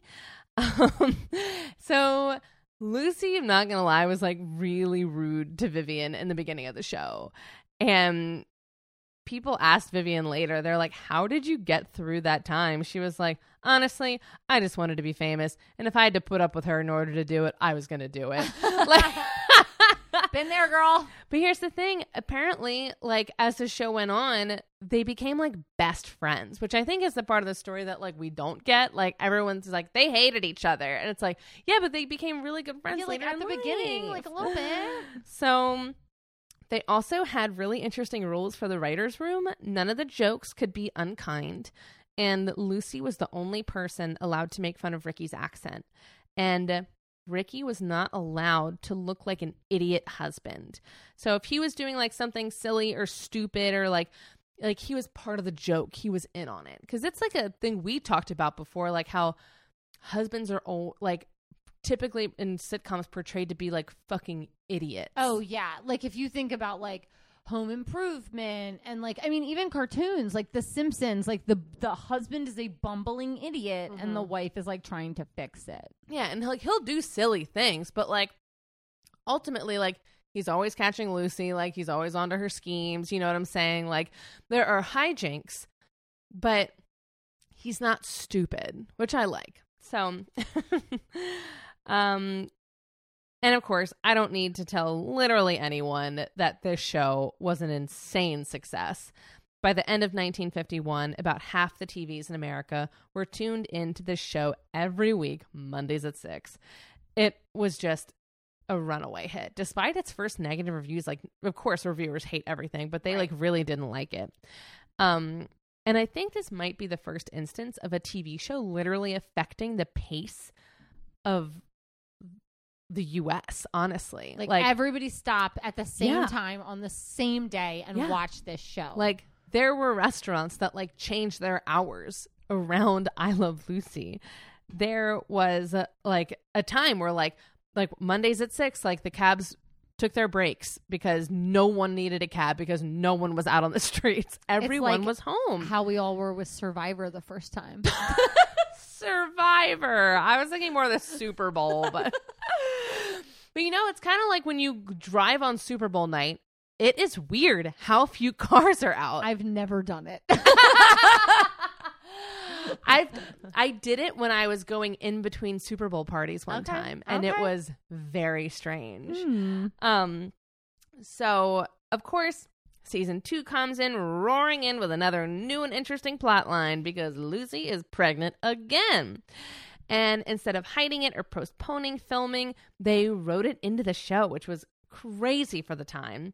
And of course, people were really nervous about it because this meant that at one point, those 2 beds had been pushed together. They must have had sex somehow. They must have had sex. So they hired a priest, a rabbi, and a minister to come into the studio to monitor the scripts to make sure that they were clean. Is this a kosher script? Is it kosher? Who knows how many hot dogs are in it? Or in her. Ooh. And because they wanted to make sure they weren't being blue. And so they're like, okay, yeah, Lucy's in the family way. She's expecting, but she's definitely not pregnant. They were not allowed to say that on TV. Also, mind you, Lucy's like 41 or 42 at this time. So this is like high-risk pregnancy. So it's also high-risk geriatric pregnancy, as they love to call it. And so it's also not only that she's pregnant, but she's a slightly older woman that's pregnant. And if we're talking about a boost in TV viewership, the episode where Lucy gives birth to little Ricky was like the most viewed event on television up to that point. Apparently, Eisenhower's inauguration the next day, nothing compared to that episode of I Love Lucy. Apparently, they did not like Ike. They did not. They loved Lucy way more. And they did a really interesting thing where they had planned Lucy's C-section to directly coincide with the like release of that episode. So the night that everyone is seeing Lucy, you know, having a baby on TV, actually having a baby in real life. Very cool. Which is like this cool kind of like birthday present. It's like, you little Ricky, Desi Arnaz Jr., you have an actual like episode of like what it was kind of like for us and the excitement and how much everyone was looking forward to your birth. But then the negative side of this was that people just couldn't get it out of their heads that like Lucy and Ricky were different people than Lucille and Desi. Oh, I can't get that out of my head. I can't either. It's nearly impossible. Because they were a married couple on TV playing a married couple. Yeah, it was very confusing for people, and it still is, honestly. And then, so just her life is so crazy. So the show's going. Things are going fine with that, you know, whatever. But then I think because she's much more in the public spotlight now, there's this big drama comes in because Lucy is being accused of being a member of the Communist Party. Oh, time to blacklist people, red time list to people, blacklist, whatever it is. whatever it's called, blackball, whatever. A lot of people in Hollywood went through that at that time. So many. So to give you a little background, back in the 30s, after Lucille's grandfather had been through all that terribleness with the boy getting shot with the gun or whatever, the family wanted to lift his spirits. So he was like, it would mean a lot to me if you all registered with the Communist Party. So they all... That was his request? That was his request, which makes me think this man is a complete psychopath. Well, I want the you kid all alone with a gun. So to be a part of the Communist Party. And the family was like, okay, yeah, whatever. So they all register. Lucy never thinks twice about it. She's literally never voted in her entire life. But now it's the 50s, and any sort of slight relation to anything communist was not okay. And so she goes to Congress. She explains the situation. She goes like, again, I've never even voted. I did it for my grandfather. And the United States government is like, okay, fine. We get it. We got your testimony. Other people have corroborated this story. Everything's fine. They close the case. But someone had leaked it to the American public. Oh, no. And they are not so forgiving. Red hair, red communist. Mm-hmm. And even though, again, she had this sworn affidavit that said she's not a fucking communist, it just created a sense of distrust among her and the American people. But as usual with Lucy and Desi, they smoothed things over with a little bit of humor. And before taping the show one night, Desi came out and he told the live studio audience that the only thing red about Lucy is her hair, and even that's not legitimate. Hey, listen. I made a great joke. You were in on the joke. I was in on it. I helped write it. This is my second, maybe third life. So things are now fine, and the show and Lucy are winning plenty of Emmys, and her and Desi create Desi Lou Studios, the film production company, and they're making about $10 million a year from this production company. Like, this show is profitable as hell. They did the Lucy show and had picked up a few other small shows, and they did a ton of commercial work. So they ended I Love Lucy in 1957 and then moved on to the Lucy and Desi Comedy Hour. They also bought RKO Studios, which was where they met. So they'd really created like a media empire. They also sold a ton of merchandise for this show. I mean, merch for sure. It's unbelievable. They literally sold an entire bedroom set so that you could sleep like Lucy and Ricky. I mean, I can picture things with that heart on it. Oh, yeah. With, like, them in it. Oh, yeah. Oh, my gosh. It was insane. They had the fever. For more cowbell. Uh-huh. But again, they're not Lucy and Ricky. They're Lucille and Desi is still cheating on Lucy all the fucking time. Lucy knows it. Their friends and coworkers know it, and they are fighting constantly. And then it starts to get physical, and it's just like not a good situation. Like there are times when like people will see Desi like just shove Lucy. He's like roughing her up a little bit. Yeah. And then he would drink really heavily. And then one time they're fighting so bad, Lucy just grabs a hammer and she swings around and she hits Desi in the head with a hammer. And she thought she killed him. Like she's hitting him like in the temple? I don't know where she hit him in the head, but he passed out and she thought he died. And she literally looked at her maid and her maid was like, he fell. I will go with you to the grave. Like he fell. God. What? Loose. And it just, everything is a train wreck. And Lucy said later in an interview, she goes, the last 5 years of that marriage were a complete sham, no matter how pretty it looked on TV. So on March 3rd, 1960, the day after Desi's 43rd birthday, and one day after filming the final episode of the Lucy Desi Comedy Hour, Lucy filed the divorce papers in Santa Monica, claiming married life with Desi was a, quote, nightmare. Whew, second time. Yeah. Second time's a charm. Mm-hmm. So the divorce was really finalized on May 4th, and America mourned as if their own parents had gotten the divorce. America was devastated. They hated this. They're like, no, you're the perfect couple. And they're like, we really aren't. But the thing about them is, again, like, they are kind of addicted to each other, and they really did love each other, but it was just not healthy relationships. So they stayed friends for the rest of their lives. And Desi even came to her rescue even shortly after the divorce, when Lucy fell 9 feet during a production of a movie with Bob Hope, and she hurt herself really bad. And there Desi is in the hospital. Like, I know we got divorced like a month ago, but I'm here for you. Like, hey, listen, I didn't know Bob Hope was going to be here. Thanks for joining us, sir. But no matter how people wished and hoped that they would get back together, it just wasn't meant to be. It's like everybody with their divorced parents. Yeah. So in 1961, she went to New York to do a Broadway musical called Wildcat as kind of a palate cleanser. But Desilu did produce it. So that meant that Desi had a say in stuff. So he's there all the time. And so they're working together, and Desi's like, ooh, I think it's going well. So he proposes to her again. Stop it. And she almost said yes. All right. But the night that this was all happening, she did her show, and a couple came backstage, and they said, we had to come see you because look what we found on our vacation in Hawaii. And they give her a gold wedding band. And engraved on this wedding band is to Desi with love from Lucy. He had lost his ring in Hawaii, and they found it. Mm-hmm. Okay. And Lucy is like, this man wants me to marry him again.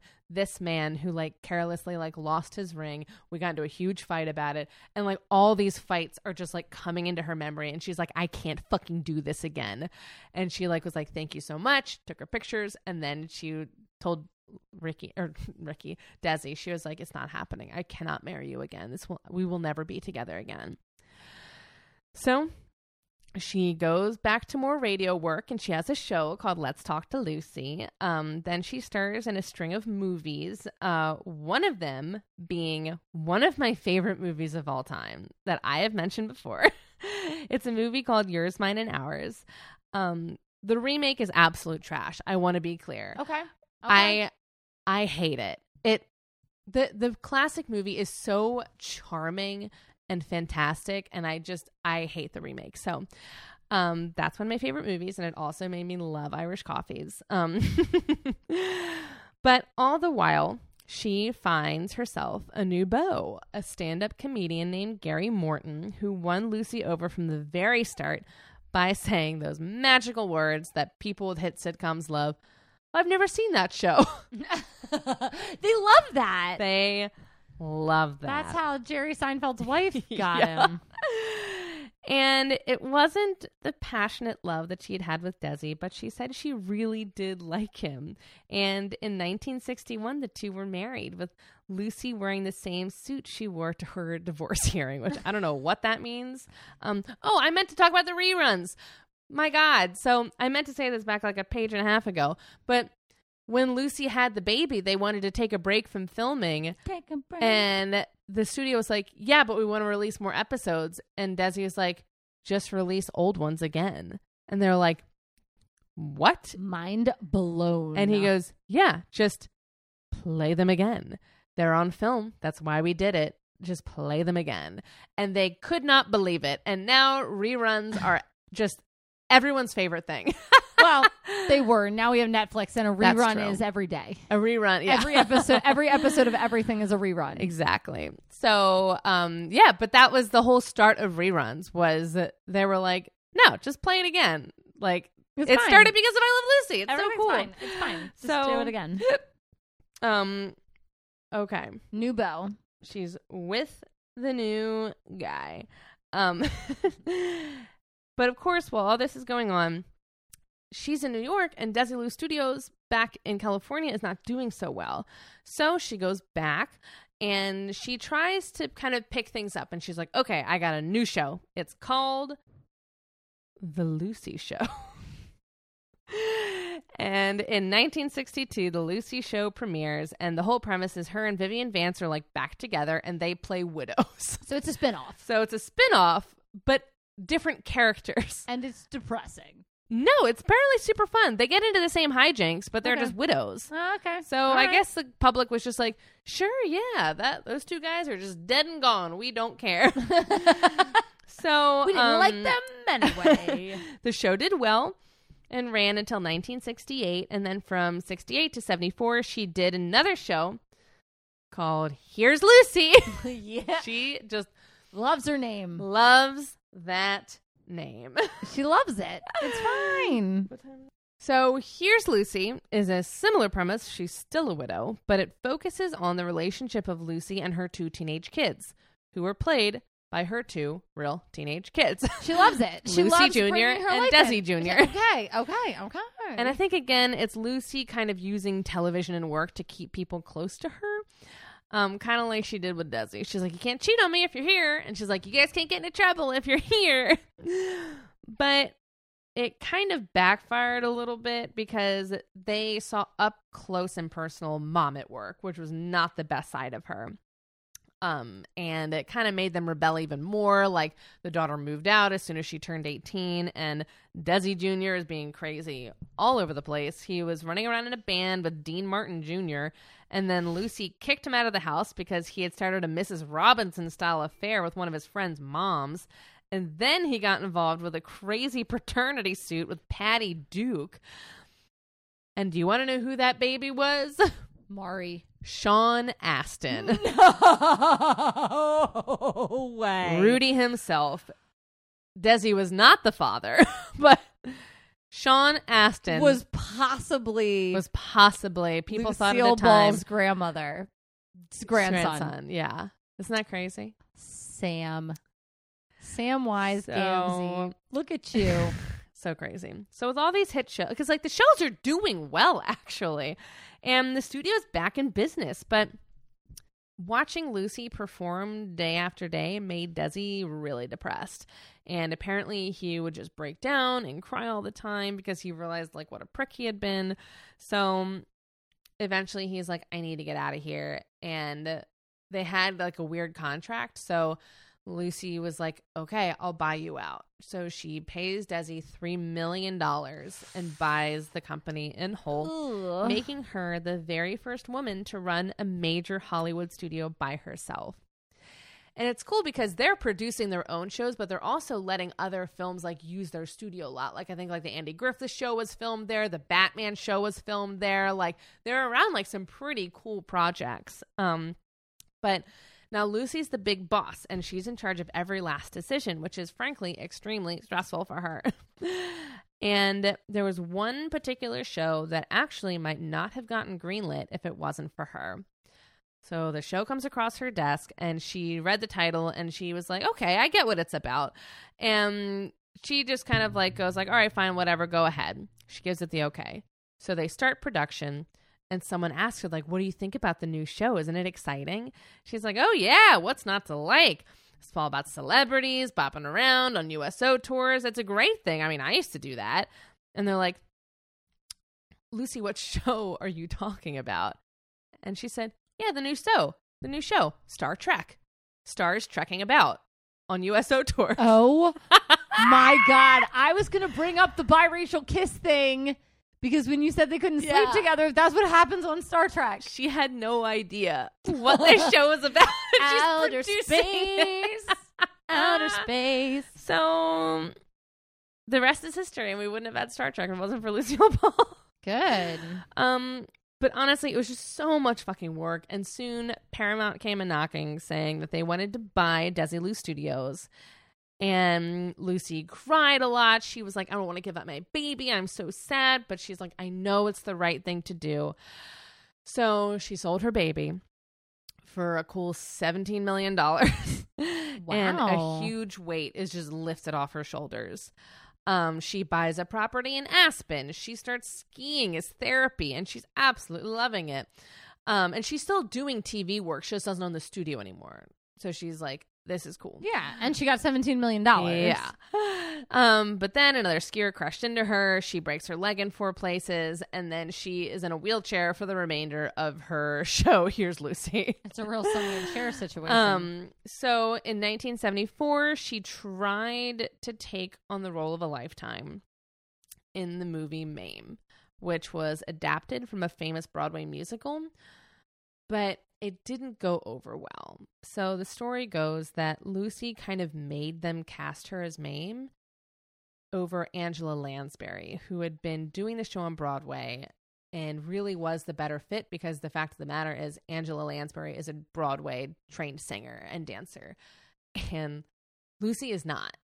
She can sing, but she's not Broadway caliber, and this is a Broadway caliber musical. And this has gone down as like a real dark mark on her career. And even Desi looked at the script and he told her, he goes, Lucy, I don't think you should do this. It's not right for you. You're not Mame. And she was like, no, I want to do it. And because she's the more famous star, she got the part.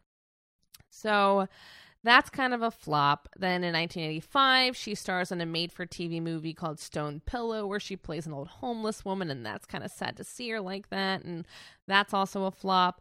Then in 1986, she tries for one last sitcom, a show called Life with Lucy, where she plays a grandmother. But this one was canceled after just 8 episodes, even though it starred a very young Jenny Lewis, who is my favorite of all time, basically. So this show gets canceled. Lucy's gotten a little slower, a little sadder, and she didn't like going out in public very much because people would expect her to look like Lucy from TV, which was 20 or 30 years ago. And she said she just couldn't take their disappointment when they realized that she aged like everyone else. She was like, nothing is worse than she's a real person. Meeting a person. And they're like, but you don't look like Lucy. And she's like, I am Lucy. I of course, I don't look like I'm 40 anymore. I'm like 75. Like, what do you want me to do? And she got really self-conscious, and it kind of clouded her judgment on just how much people loved her, because also like the last couple projects she didn't turn out so good. And she's not getting out of the house much, but one of her friends was like, no, you have to come see this play with me. It's so, so good. So he takes her out, and they see actually one of my favorite plays, La Cage aux Folles. And during intermission, the word had spread that Lucille Ball was in the audience. Oh, for the actors. Mm-hmm. And just among the crowd. So the people in like watching the play start to know. And so the lights go up, and someone yells out from the balcony, Lucy, I love you.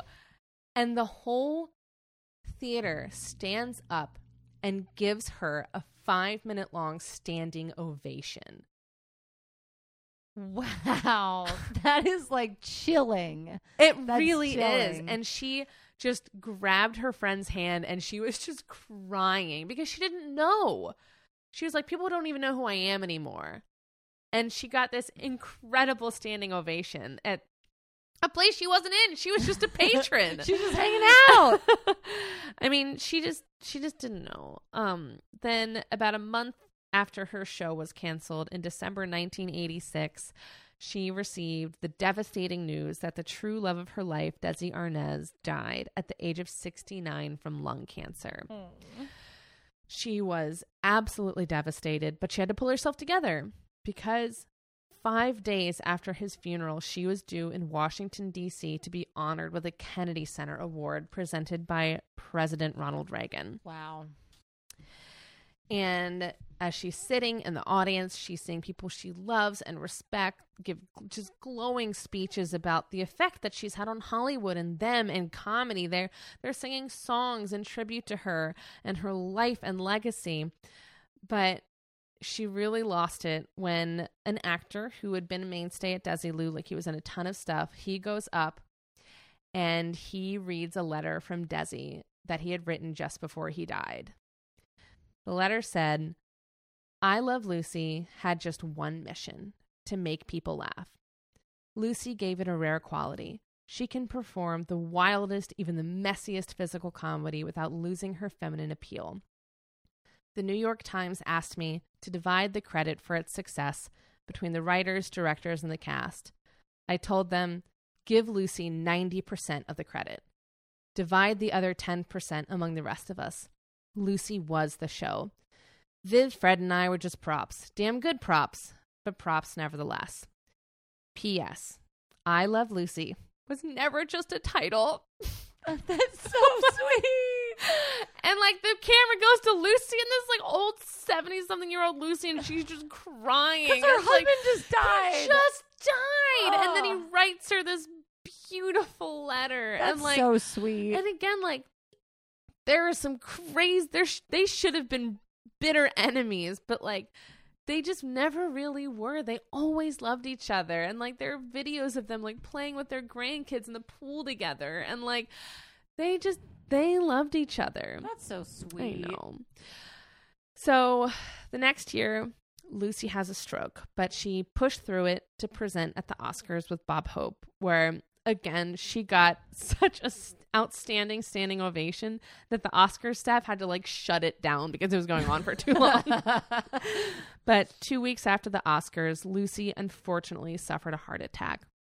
She had a 7-hour aortic valve surgery, which was successful until about 2 weeks after that, when she had an aneurysm and died on April 26 at the age of 77. Her body was cremated, and the ashes were initially interned at Forest Lawn Hollywood Hills Cemetery in L.A., but then in 2002, her children moved her remains to the Hunt family plot at Lakeview Cemetery in Jamestown, New York, where her parents and grandparents are buried, and where her brother's Fred's remains were also placed in 2007. And in accordance with her wishes, just her family was present at the funeral. And after a very short ceremony, they had a picnic outside, because a picnic with her family is where Lucy was the happiest. Lucille Ball has 2 stars on the Hollywood Walk of Fame, a Presidential Medal of Freedom, Kennedy Center honors, a place in the National Women's Hall of Fame, and just way too many awards to name. And even in death, she's giving people a laugh. In 2009, the town of Celeron, New York, unveiled a statue of Lucy that was comically bad. It was horrible. I've seen this statue. It's so bad. It's so bad. And people even named the statue Scary Lucy. So they got a new one in 2016, which is much better. But they ended up keeping Scary Lucy because she's her own tourist attraction. So you can see both in Celeron, New York. Lucy will always be a landmark of television and women in comedy and women in business. And she did it all on her own. And I think Desi was right after being so wrong about so many other things. I Love Lucy was never just a title, because we all love Lucy and we always will. What a good story. I know. I think we got to compare these people. We do. Because what everybody doesn't know right now is I left my charger at school and we're really worried about the computer. We're really worried. So what I'm going to do real quick is hit stop and save it. Oh, that's recording. Okay. So let's compare these ladies. We want to do them justice because this is Lady Yes. 199 and Lady Yes. 200, and there's so much we can say. Yes. So let's do this in a little segment we like to call Just the Two of Us. My God, their youth stories are so similar. So similar. They're bouncing around. Their parents are passing away. They're going to theater school. They're in New York. Like, it was just that time in American history. It really was. And it's very interesting, too, that, like, they're both in the arts, but with very different goals. You know what I'm saying? And, like, they both went to such different types of schools.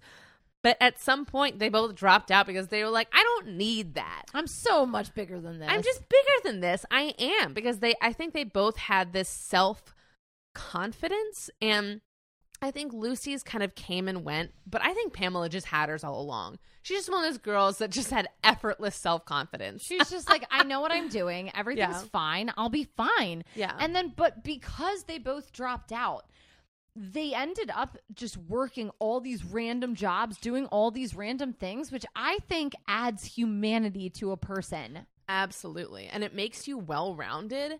And it just gives you a better perspective on how the world works and how other people work.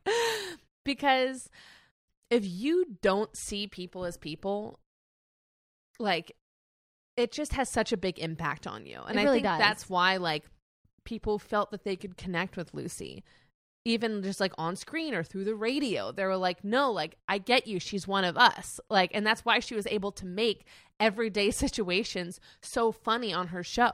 And what's so funny is that we felt like Pamela Coleman Smith, like, I can connect with her. She looks like me. Her life seems normal. It seems modern and contemporary. Yeah. And it's like, I was 2 years old when Lucille Ball died, but I watched her show well into my teens and like even now, obviously, but in my teen years, not realizing how old the show was. Oh, yeah. Do you know what I mean? And it's just like, I relate to that. That's funny. I get it. Yeah. And even if like you're a person who like, honestly, I don't know if I've ever seen like a full episode of I Love Lucy.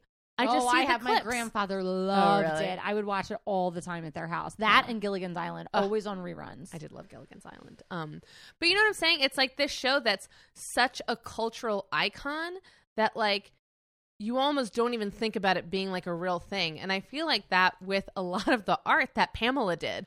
It's because their stuff transcended them. We have never, as the United States, outgrown either of them. Yeah. Not absolutely. the tarot and certainly not Lucy. No. And it's just, they are like a guidepost or like a touching point to like specific things. And it's like, if you're not super into tarot, fine. But I guarantee you've seen these pictures. Yeah. They even mimicked the pictures of them in The Princess and the Frog when like the guy's laying down the cards. Mm-hmm. Like they're mimicking that style of artwork. And it's like, that comes from Pamela Coleman Smith. Yeah. Just like our jokes and the way we run TV came from Lucille Ball. Yeah. No, it totally did. They both reformed this thing that like they made the standards. That's what they did. They recreated the standards, which I think is so crazy. And they both also at some point opened up their own production facility. Right. Like Pamela was like, all right, I'm going to open up my own press. If you don't want me to do what I'm about to do, then I'm going to do what I want to fucking do and invite other people to do the same. And Lucy did the same thing with Desilu. She's like, all right, I'm going to be in control of the means of productions. And I just love that they both came into power in their own right. And they both just like worked really hard. Oh, yeah. And I think it's really crazy that Pamela died in 1951 when I Love Lucy is like premiering. Yeah. It's Pamela so Coleman crazy. Smith, I'm sure, watched I Love Lucy. That's insane. It was so famous. Yeah. Like everybody knew it. And like Pamela Coleman Smith was like a cool, normal ass person. I'm sure her and Nora like snuggled up on the couch and were like watching episodes of I Love Lucy. And yes, she was in London, but people in London fucking like American TV. So calm down. I watch the BBC all the goddamn time. It's great. I liked that they both like tried to play the exotic card. Like I'm from Montana. I'm exotic. I'm from Jamaica. Right.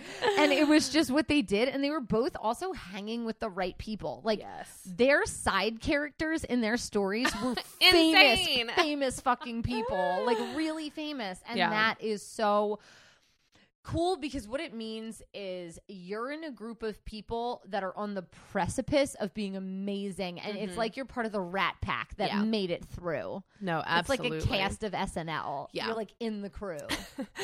And I love the idea that, you know, Lucy's playing this 1950s housewife, but really she's anything but. And even her character is not a very good housewife. No.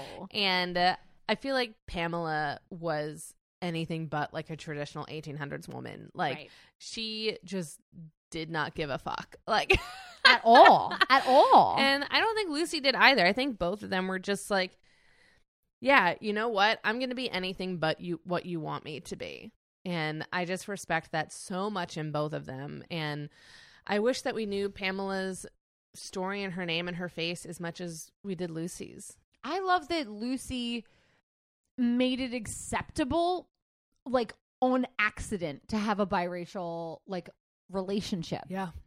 Like she's doing this on TV because she could. She was famous enough to do it. And I think like Pamela Coleman Smith was like just ambiguous enough that she could do what she needed to do. Yeah. Well, and she's also in a taboo relationship with a woman that like we can't even really verify because there's no way she could have been public about it. There just isn't. Like, I mean, we had women that were like Charlotte Cushman was like, yeah, I'm a fucking lesbian. Call me up. Look at me in my top hat. But like for a lot of women, it was like, I can't tell anyone. I will be blacklisted. Like, I will be kicked out of every venue from here to Kingdom Come. It's true. And you said that Lucy was so good at honest comedy. And I think Pamela was great at honest art. Yeah. She was like, listen, here's where I grew up, but I'm not just a Christian. I'm not just Jamaican. I'm not just from Ireland. I'm all these things. And a person can be more than one thing. And that's what honesty is. And I'm going to put it on paper. And Lucy put it on film. She did. I mean, and it sucks because like the only dishonest thing was that her marriage was actually in shambles, but also like that's because it was a TV show. Like, the marriage was never supposed to be like, and then we're home and we act exactly the same way. Right. Like, it wasn't Keeping Up with the Kardashians. No, it wasn't. This was like, or The Hills. We are not that same couple, but people just couldn't separate it. Like, which again is like, I don't know. It's just wild. I mean, you also said Lucy had this feminine appeal, and I think that Pamela had an artistic appeal. I think that like people were drawn to them because they were talented. They were for the most part kind, but artists, a true artist sucks people in. They have a gravitational pull. They absolutely do. Well, I love both of them. I think this is great. I'm fascinated with it, and I'm really excited that we got to do this. Thank you, Maura. Thank you, Marjorie. The best. Really good requests, and great for our two. You know, we're into the 200s now. Every woman past this, we're in the 200s. Very exciting. It really is because our list is so long that we still have to do. Yes. So this is lovely. Yeah. Are you ready to toast? I'm ready to toast. Allie, who would you like to toast this evening? I want to toast women who actually get up and like do what they say they're going to do. I think that's cool. And I think it's hard. It's hard to do. Yeah. It's hard to be like, yeah, but now I'm a wife. Now I'm a mother. Now I'm a this. I don't have time to do my thing. But it's like, okay, but I get it. I'm a mom too. I work all day, but like sometimes you have to climb down from Martyr Mountain and just like do your thing. And Pamela was not a mom and she was not a wife. So I don't know that that's something that like she could kind of live her own thing, but you can live your own thing and be a mom and a wife, or live your own thing and be single or a lesbian or childless. And it's just, if you want to do something, just like fucking do it. Yeah. And that's what she did. And I like women that do that because I think it's really cool. Yeah. There we go. So cheers. What do you got? So I am going to toast Lucille and other women who just keep working at it, even if they don't make it until later in life. I had no idea that she was 40. No, she looks fucking good. Yeah. By the time she was on I Love Lucy. And women did not age the same way that they do now. No, they were in white gloves. I look at pictures of my grandparents from the 50s, and I'm like, you were 25 and you look 50. Yeah. Like, so weird. Right. But I just feel like she's timeless, and she waited so long to get her big break. And I don't think a lot of people really realize that. Because if it wasn't for that show, she honestly might have just gone down as like, oh, yeah, she was in a couple movies. And that's all we would have known. And that takes so much confidence. All we would have known. So I just want to toast her for making it later in life and changing how we watch TV on the way. Hell yeah. Cheers. All right, Allie, what are you enjoying in pop culture this week? Okay, so me and producer watched The Social Dilemma, which is the new documentary that came out about social media. And we just liked it. It was good. It was all the things I knew. Like, I know there's an algorithm watching me. I know there's a this. I know there's a that. But the cool thing about the documentary is that everybody interviewed was a former employee of Google or Facebook or Pinterest or Instagram or like, and they're just like, I wrote these programs and I can tell you what's happening. Like, I can explain to you exactly. And I don't let my kids touch a phone. And I think the most powerful statement that was made was about teenage girls and preteens. Girls specifically, suicide rates have skyrocketed. Oh my gosh. Because like your phone's in your bedroom all night. So an incident that happened at school is now pinging all day long. So like you never get to go home and have that like cave to like be like, that never happened. You know how like you get home from school and you're like, okay, I'm going to forget I farted in class. It didn't happen. Yeah. That doesn't exist anymore for people. So it was a really, really cool way to look at social media. And of course they're like, delete all your accounts.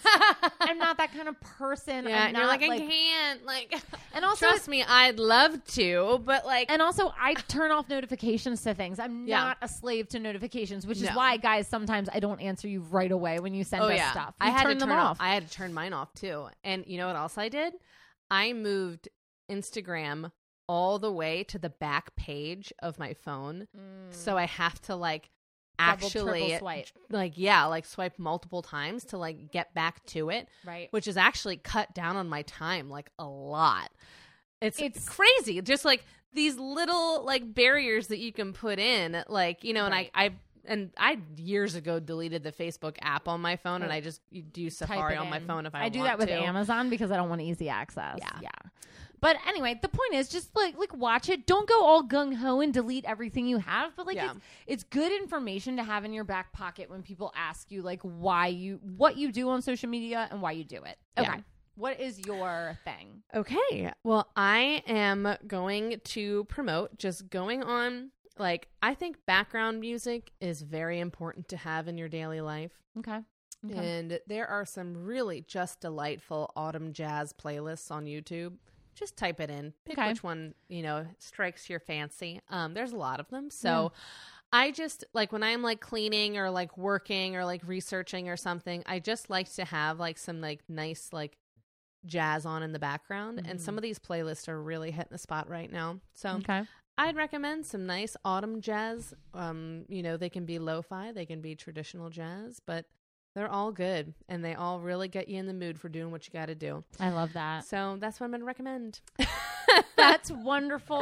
Well, I'm going to recommend this show to everyone. Do it. Find us on the social media that you didn't delete. Please do. Rate and review us. We love that. Thank you to the people who did that this week. You can go and you can support us on Patreon. We'll send you stickers. We'll send you other stuff. The longer you're a Patreon, the more stuff we send you.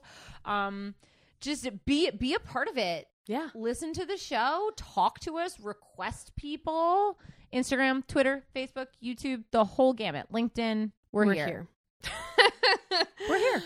But most importantly, I mean, besides rating and reviewing us on Apple Podcasts, that would be dope. But most importantly, we want you to never forget that well-behaved women have mailbox art. Mailbox art. And they rarely make history. Goodbye. Bye-bye.